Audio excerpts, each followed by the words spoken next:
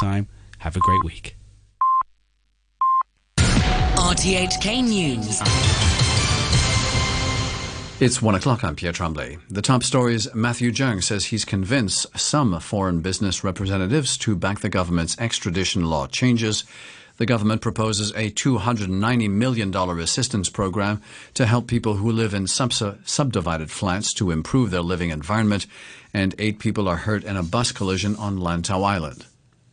Chief Secretary Matthew Cheung says he's managed to convince some foreign businesses to back the government's contentious plans to amend Hong Kong's extradition laws during meetings last week to assuage widespread concerns about the bill. Candice Wong has details. The international business community has been among the most vocal opponents of the planned extradition law changes, which would allow the transfer of fugitives to places with which Hong Kong has no extradition agreement, like the mainland, Macau and Taiwan. Organizations like the American Chamber of Commerce have warned that this could hit Hong Kong's reputation as a business hub, while many foreign governments, legal experts, journalists and activists are worried that Beijing could abuse the arrangement to target political enemies. But Chief Secretary Matthew Cheung reiterated in his blog that there will be ample oversight by local courts and people's rights will be protected. He said as part of the government's campaign to dispel unnecessary fears, he held in-depth and candid meetings with foreign business chambers last week. Afterwards, he said some participants stated that they now support the legal changes and think the amendment is a demonstration of the rule of law in Hong Kong. However, he gave no specifics. Despite this apparent turnaround, there remains much opposition to the move. 11 representatives of the European Union lodged a formal protest against the bill directly to the Chief Executive Carrie Lam on Friday. However, she has said they didn't highlight any specific concerns, and Tam Yiu Chung, a member of the National People's Congress Standing Committee, says it was unreasonable for the EU officials to have issued the diplomatic note. He told reporters he thinks they have been misled by the United States over the matter and that Washington is trying to use the controversy to undermine China amid the Sino-US trade dispute. Meanwhile, Democratic Party lawmaker Lam Cheuk Ting has called on people to join a rally against the extradition law amendments. Speaking on RTHK's letter to Hong Kong, Mr. Lam also made this appeal to pro-government legislators who've been backing the bill. I hope the pro-establishment camp will not dig their own grave and drag everyone in Hong Kong down with them by supporting this bill.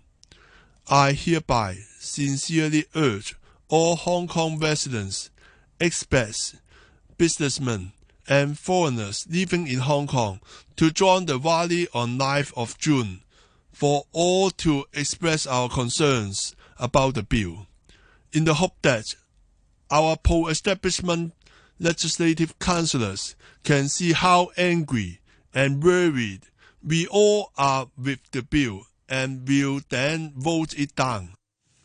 The government is proposing a new $290 million program to give residents of subdivided flats up to $10,000 per household to improve their living environment. Cecil Wong has details. In his weekly blog, Welfare Secretary Lau Chi Kwong said around 24,000 low-income households living in subdivided flats stand to benefit from the new plan being explored by the Community Care Fund. If approved, people who live alone would be able to apply for as much as $8,500, while households with 2 or more people can get up to $10,000 to pay for various things to improve their living environment, anything from minor renovations or new furniture to pest control services.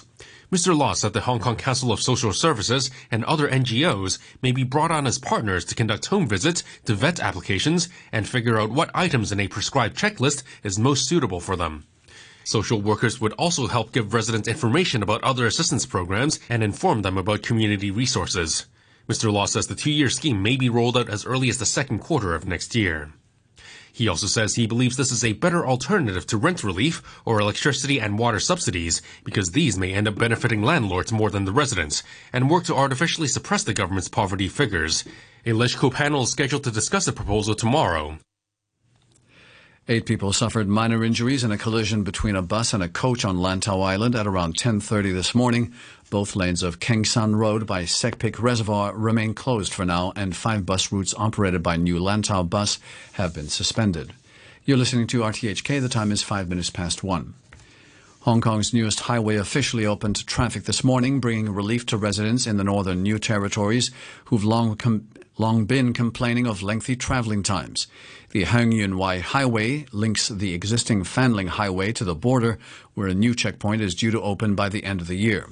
For now, people who live in the area can use the highway to cut down travelling times.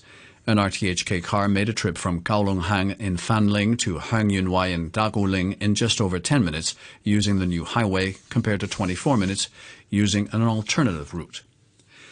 President Trump has dismissed concerns about North Korea's recent weapons tests, saying he's confident the North Korean leader Kim Jong-un will keep his promises to him. North Korea is on the agenda of President Trump's current state visit to Japan, but trade will dominate talks between President Trump and the Japanese Prime Minister Shinzo Abe. The BBC's Hal Griffiths has more. The US didn't want to do a big multilateral deal with Japan as part of the Trans-Pacific Partnership. It wanted to do a direct deal, and that's largely what Shinzo Abe and Donald Trump's relationship has been over the last 2 years. And it's been a close friendship. We've seen them either meet or talk on the phone 40 times. Shinzo Abe was over in Washington just last month, and now this visit to Tokyo. So lots of pictures of them playing golf, laughing, sharing meals, going to the sumo together. Expect that sort of thing to be projected for both Japanese and American audiences, but behind all that will be these trade negotiations. The contest to succeed Theresa May as British Prime Minister has intensified, with more candidates entering the field. The Environment Minister, Michael Gove, will announce his candidacy later today. Along with the other candidates, Mr. Gove will have to take on the frontrunner, the former Foreign Minister Boris Johnson. The BBC's Chris Mason looks at the emerging field. Boris Johnson versus Michael Gove is a fascinating contest. 2 men who were on the same side in the referendum campaign, then fell out when Michael Gove finished off Mr Johnson's attempt to replace David Cameron, now both competing to replace Theresa May. It seems like every 5 minutes, yet another Conservative MP declares that they too would like to be Prime Minister. This is a noisy and competitive field. The central fault line is the instinct of the candidates on a no-deal Brexit. Some are willing to embrace it, others think it would be a disaster.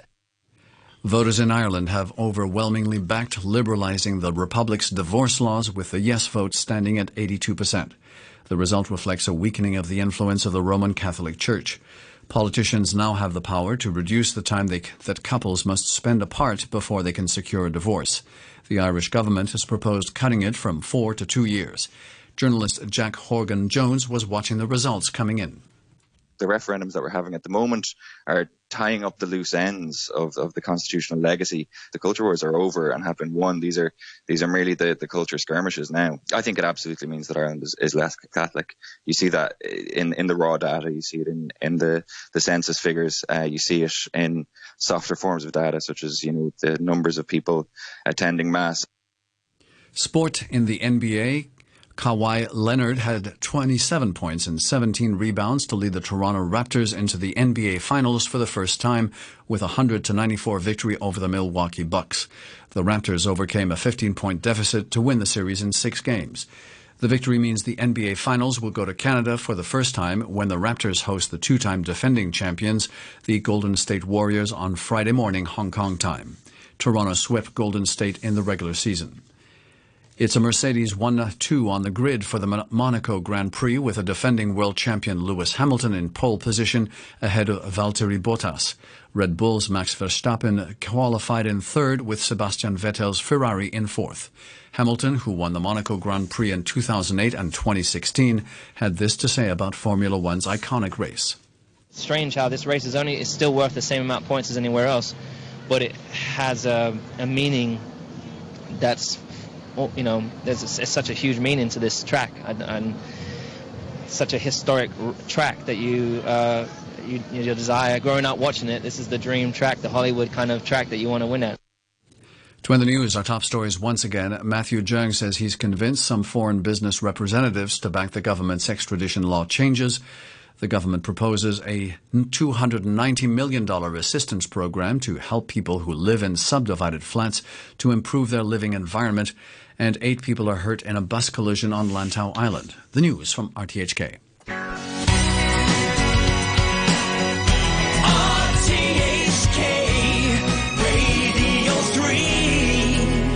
Ladies and gentlemen, this is a journey by a journey which along the way will bring to you new color, new dimension, new value, and a new experience.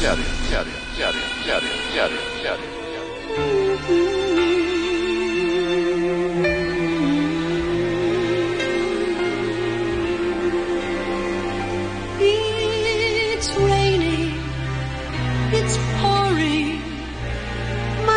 Life is boring me to tears after all these years. No sunshine, no moonlight, no stardust, no sign of romance. We don't stand a chance.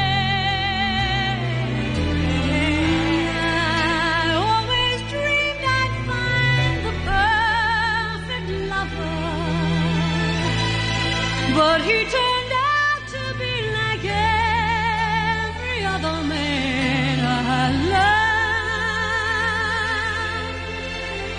love.